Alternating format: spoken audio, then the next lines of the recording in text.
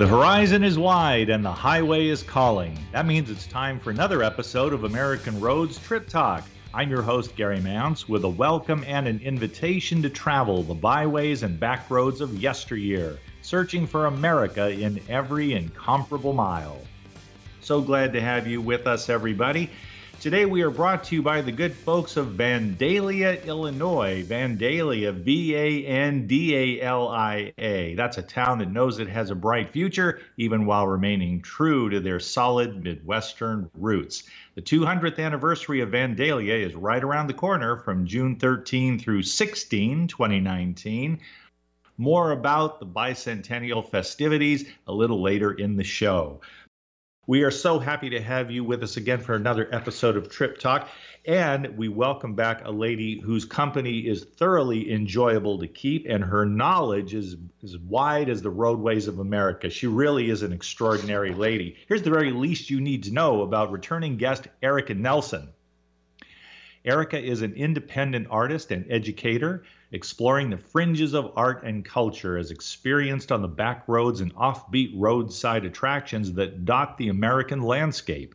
She travels the country in a permanently altered art car and exhibits the world's largest collection of the world's smallest versions of the world's largest things in a portable sideshow extravaganza. When not on the road expounding on the glories of world's largest things and quirky roadside oddities, she can be found hunkered down just outside of the Garden of Eden in the wonderfully bizarre town of Lucas, Kansas.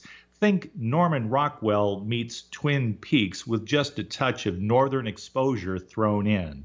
And so for the second time on Trip Talk, at least during the time I've been running this show, let me welcome warmly Erika Nelson. Erika, how are you today? It is a fabulous day to start dreaming and thinking about road trips, so I am doing great. Well, I think that becomes pretty much mandatory once we are officially into spring, and we are. So naturally, and I've done it myself, Erika, I've thought, now where do I want to go this year? You seem to be on the road a lot more than me, so for you, planning must be a full-time job. Well, it's more of how many stops can I make in between the mandatory ones. So I kind of head towards a region of the country with a purpose and then have all of my ulterior motive stops along the way. Ulterior motive stops. I love that. Well, Erika, let me ask you now in the bio, I mean, the first question just jumped right out at me from the material itself. I quoted, she travels the country in a permanently altered art car and exhibits the world's largest collection of the world's smallest versions of the world's largest things in a portable sideshow extravaganza. I don't think the first time we had you on air with us, Erika, that we did justice to the concept of the art car, and I know our listeners would love to hear more about that. Well, and especially for you Seattle folks, there is a rich art car culture there of people with a little bit of a bent view of the world, not being able to contain themselves to just inside expression. So it spills out onto every single surface, including their vehicles. So you might have seen some permanently altered vehicles running around your communities, and those are art cars, and it's made by someone who is so passionate about something that it overtakes their life and their four-wheeled little mini version of themselves. You know, I will tell you, Erika, that I have experienced that before I moved down to Florida. I spent a little over 2 decades in Seattle, and there would be, I don't know, perhaps iconically, but quite often there would be a Volkswagen Beetle or a bus, and that became somebody's canvas. If that's what you mean, then I have seen it for myself. Yes. I love that because there is, and particularly in the Puget Sound area where you spend quite a bit of time indoors, unless you have to be outside, it's rainy, it's dark, and people get creative. They also get seasonal affective disorder, and they've got to do something to cheer themselves up. And there are also people who are highly individualistic in Seattle and in the metropolitan area, where they bring out their inner artist to play. And you can see that really up and down I-5 and 405, where people just sort of make their stand as individuals in a creative way. Well, and it's not just keeping ourselves happy. It's seeing what happens when somebody encounters an art car in the wild unexpectedly, and the joy and the unexpected wonder that that creates in an otherwise drab day can't be matched. So as soon as you see somebody react that way to something that you've made, it just makes you want to drive it around more and make another one when the first one dies. I love that. That's a great way to go through life. And it also sets oneself more of a challenge than slapping yet another bumper sticker on to express a point of view. You know, I might do something like that, but that would be the lazy man's way. I mean, I'm no artist, but I appreciate it when I see it. Well, but if you had 10,000 bumper stickers on your car, that approaches art car realm. That's right. It's sort of it's the outback of the art car realm. I like that. You know, you go to so many places and you represent so many things. I really feel like I'm having to be mindful that you are many interviews in one, Erika. So we'll talk about what we can during this brief time, and then we'll take up the rest the next time we get together. And there will be a next time, I'm quite sure. When you look, for example, at a project that I have gotten some word of. I haven't been able to see a picture yet, but I was told that, for example, there's a big tire in Michigan, and I hope it's not running amok, but there's a big tire project that is artistic intrinsically, and somebody needs to do something about that. It seems to have not escaped your attention. Please tell us about this big tire concept in Michigan. Well, and this is one of the categories of world's largest thing that I really, really love. For me, there's 2 or 3 different reasons why people make an iconic monument. And sometimes they're lone eccentric, sometimes they're companies and advertising. This particular one is a remnant from a 1964 World's Fair where the Uniroyal Company had this wonderful Ferris wheel that was in the shape of a giant tire with gondolas that would go up and around that center tread pattern. And most of the time after these World's Fairs, these constructions get dismantled and sold off for scrap. So this sense of wonder that was created ends once the last Belgian waffle is eaten. But for this one, it was loaded up onto a train, moved to Detroit area where it deserved to be, and re-erected as a roadside attraction icon for the Motor City. You know, you put me in mind of Seattle's own World's Fair 2 years prior, and I think the 1964 World's Fair was in New York. Yes. If I recall, yes. And in 1962, which gave us the iconic Space Needle, the sort of gateway to the space age there in the home of Boeing, of course, there in Seattle put up the Space Needle, which proudly stands today and no longer towering over the sky. And there are bigger buildings there in Seattle than the Space Needle, but none more architecturally unique and significant. And I look at that and I think times change, people change, and if something is going to survive, there needs to be a kind of evolution of the concept itself. The amusement park there for the Space Needle, I'm not sure I could find it today. Maybe they have those rides around. It's been several years since I've been to that part of Seattle, but it was known for many years as Fun Forest. Back in 1962, during the World's Fair, it was known as Gay Way. And so they decided to change the name to Fun Forest, and that seems to suit the modern audience and the people who love to go to Seattle Center and have that experience, including these remnants of a wonderful World's Fair that I think ranks among the most famous of all of them. And so here we have this big tire in Michigan, and someone like you comes along and you look at this and you see the artistic potential given your purview and given your enthusiasm for creating versions that can be a traveling exhibit of these world's largest things. That's such an inspired notion in itself, Erika. Well, thanks. And it's really, it's almost self-serving in that I love to collect stories of places. And I always love seeing these roadside attractions because at heart, I'm still that 12-year-old kid screaming in the back of the AMC Gremlin, can you stop and see that? Oh, look at that big thing. I want to see it. So now that I'm an adult, I can go and try to find a path to a giant tire on the side of the road. and try to find its story. Once I've gathered that story and collected photographic evidence of a giant, amazing thing, then I make that small version to add to my own attraction so that I can tell that story of that place again with something physical that somebody can ask about, or why do you have a giant tire in your display? And it can lead to this whole discussion about world fairs and industries of areas and repurposing.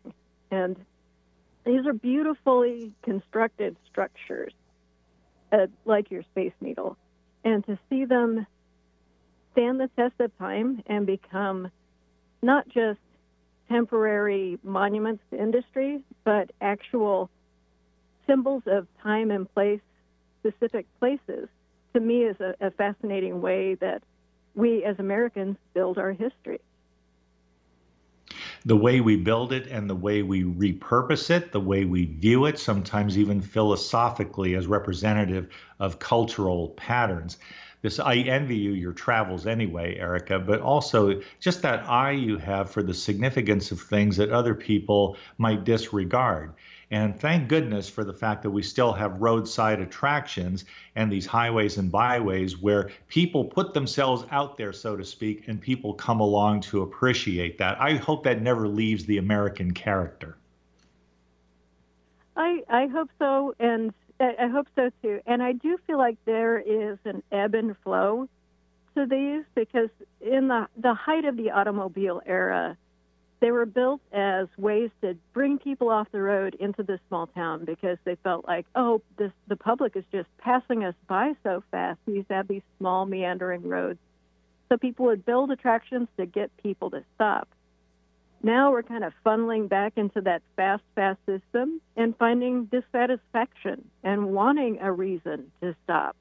So people are reviving some of these older, slower roadside attractions to spark and reinvigorate our sense of wonder. To reinvigorate our sense of wonder, beautifully said, and also characteristic of those people who don't view this or that state as a so-called flyover state, but a place to be explored because of the intrinsic value of what you find there. Yeah. Or sometimes the non-intrinsic giant fiberglass booming prairie chicken. There could be that too. I They're love all talking gateway to Erika. Stories. You got stories aplenty. I love having you on this show. I need to take a short commercial break, and on the other side of that, I'd like to talk about some programming that people can enjoy in the comfort of their own homes. You don't even have to get in your car to enjoy this stuff, and we'll hear more about that when Erika rejoins us after we have a word from Vandalia, Illinois, in south central Illinois. Land of Lincoln is a town that knows it has a bright future, even while remaining true to her solid Midwestern roots. The 200th anniversary of Vandalia is right around the corner from June 13 to 16, 2019. The festivities continue through the weekend with several activities planned to highlight the history of Vandalia: a movie night on the State House lawn, a parade, historical home tours, plays at the State House, live music provided by local musicians, and a Civil War reenactment in Sunman Park. And there's also, of course, the annual Grand Levee. Please check the City of Vandalia's website for bicentennial updates and download the bicentennial celebration itinerary at vandaliaillinois.com. And Vandalia, once again, is spelled Vandalia, vandaliaillinois.com. We are talking with Erika Nelson, who is an extraordinary woman doing extraordinary things for the car and road culture, for museum culture, really. Let's give her entire due here. And in the United States, she reflects and represents so much that is characteristically American, and it can be odd, it can be fantastic, but it's all fun, it's all educational, and it's all part of what makes America a unique place in this world. Erika, there's a show, and thank you for tipping me off to it, because I don't subscribe to Hulu, but I think I better start. There is a program on, now they're going to have a season premiere if it hasn't happened already. It's called American Gods. And I will confess to you that I did not know a thing about that until you mentioned it as we set up this interview and scheduled you. Please tell our listeners, and me included, about American Gods and Hulu and what sorts of programs we can expect during this season. Well, and first I want to correct myself in mistyping to you about what network it was on, what online subscription service. It's part of the Starz network. STARZ.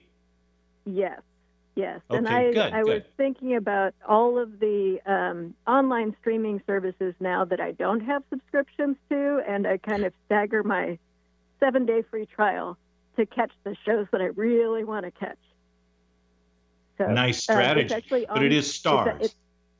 Yes, it's on Starz, and it's this is season 2 of American Gods, and it's based on a 2001 sort of science fiction, science fantasy, but set in the American landscape of Roadside Attractions book by Neil Gaiman.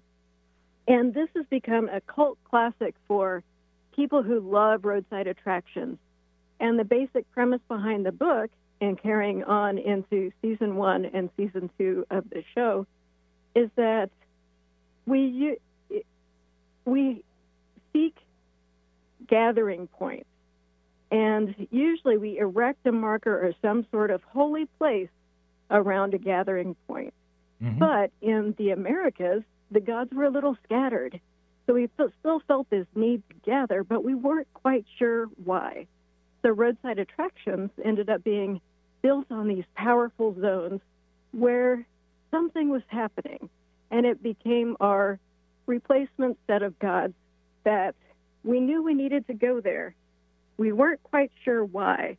And we had this intense feeling of satisfaction and disappointment once we got to where we were going. Okay. So those combine into this sort of weird set of geography for this story to take place. That would be something to look forward to, because I think that one person's disappointment is another person's delight. When you are going towards something, you're not quite sure what there, and that's the suspense, and that's the joy of discovery. You may experience disappointment, but you're going to something that is not quite like anything else. Yeah, and that's really what the book celebrated, and the series is also good at being true to the book. So this season 2 just started this month, and the very first episode features one of the most powerful places of gathering on the American roadside attraction landscape, the House on the Rock in Spring Green, Wisconsin. And if you've ever been there, you know that same sense of wonder and awe and dread.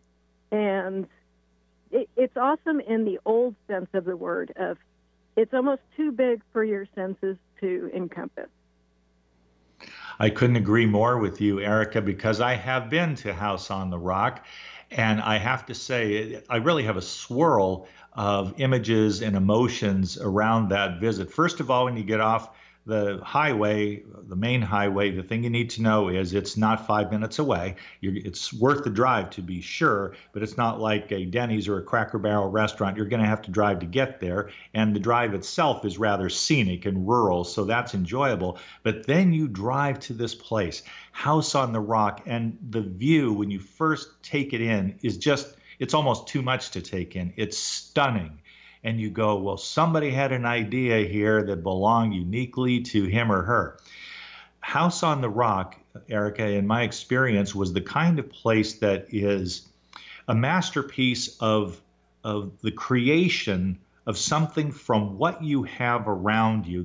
I really don't have those big time artistic sensibilities, but what I would say about it is that not only is it awe-inspiring, not only is it beautiful, it's also weird in the sense that it's not a construction of something that is transplanted onto a plot of ground. It's something that is hewn from the rock and the landscape around it, so that even though it is so striking, it also seems to blend in with the scenery around it in a fantastic way.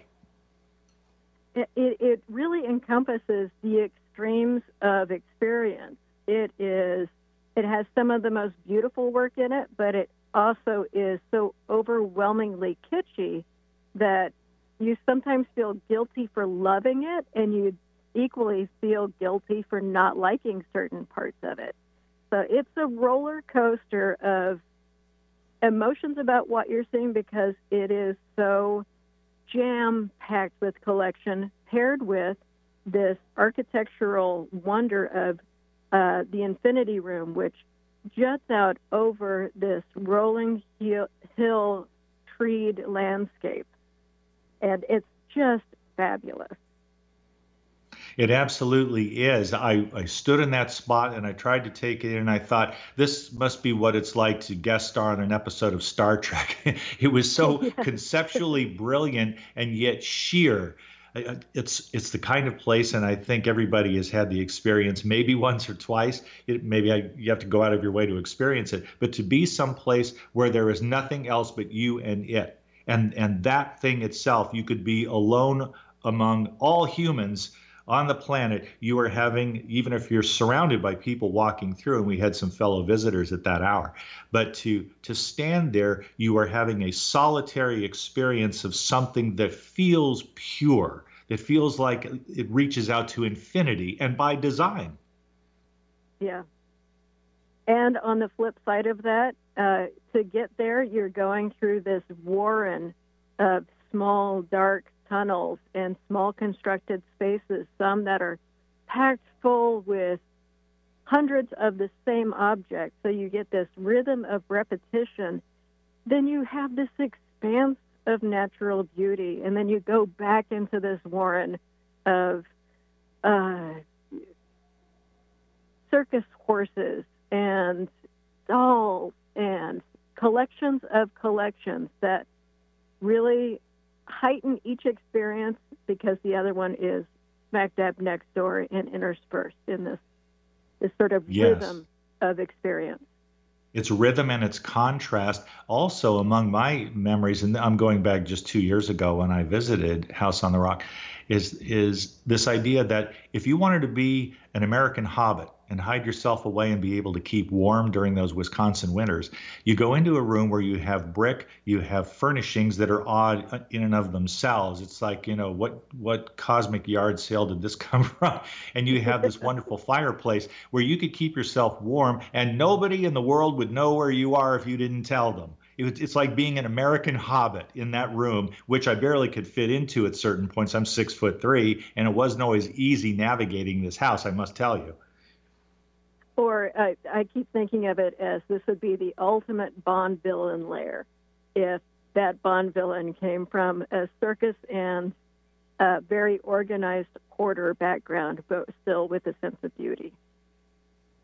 Okay, I will see that image, and I will raise you one rocket ship built into it. So if you had to escape James Bond, and go set up your base on the moon, that might be a good launching pad. Yes, it would. It's places like that are out of the way. I guess maybe that's part of the beauty of it, Erika, is that there are places, the highways and byways, to use the old phrase, that are available to us, but it's important that they not be as common as the homogenous popular culture of this or that restaurant, this or that gas station, this or that convenience store. It's great to have these places where space matters. I don't mean space like the rocket ship to space. That's a story for another day. But to have that space around you out of which you carve a new reality, something that had to be seen as within the context of what you're looking at, and then you just knock away, like Michelangelo. You chip away everything that is not David, and there you have that shining, wonderful expression of life. And you said it right in that these sites are places for explorers. They might be something you happen upon, but you have to mean to go there. And it's something that we're not quite as used to now in having things so immediate.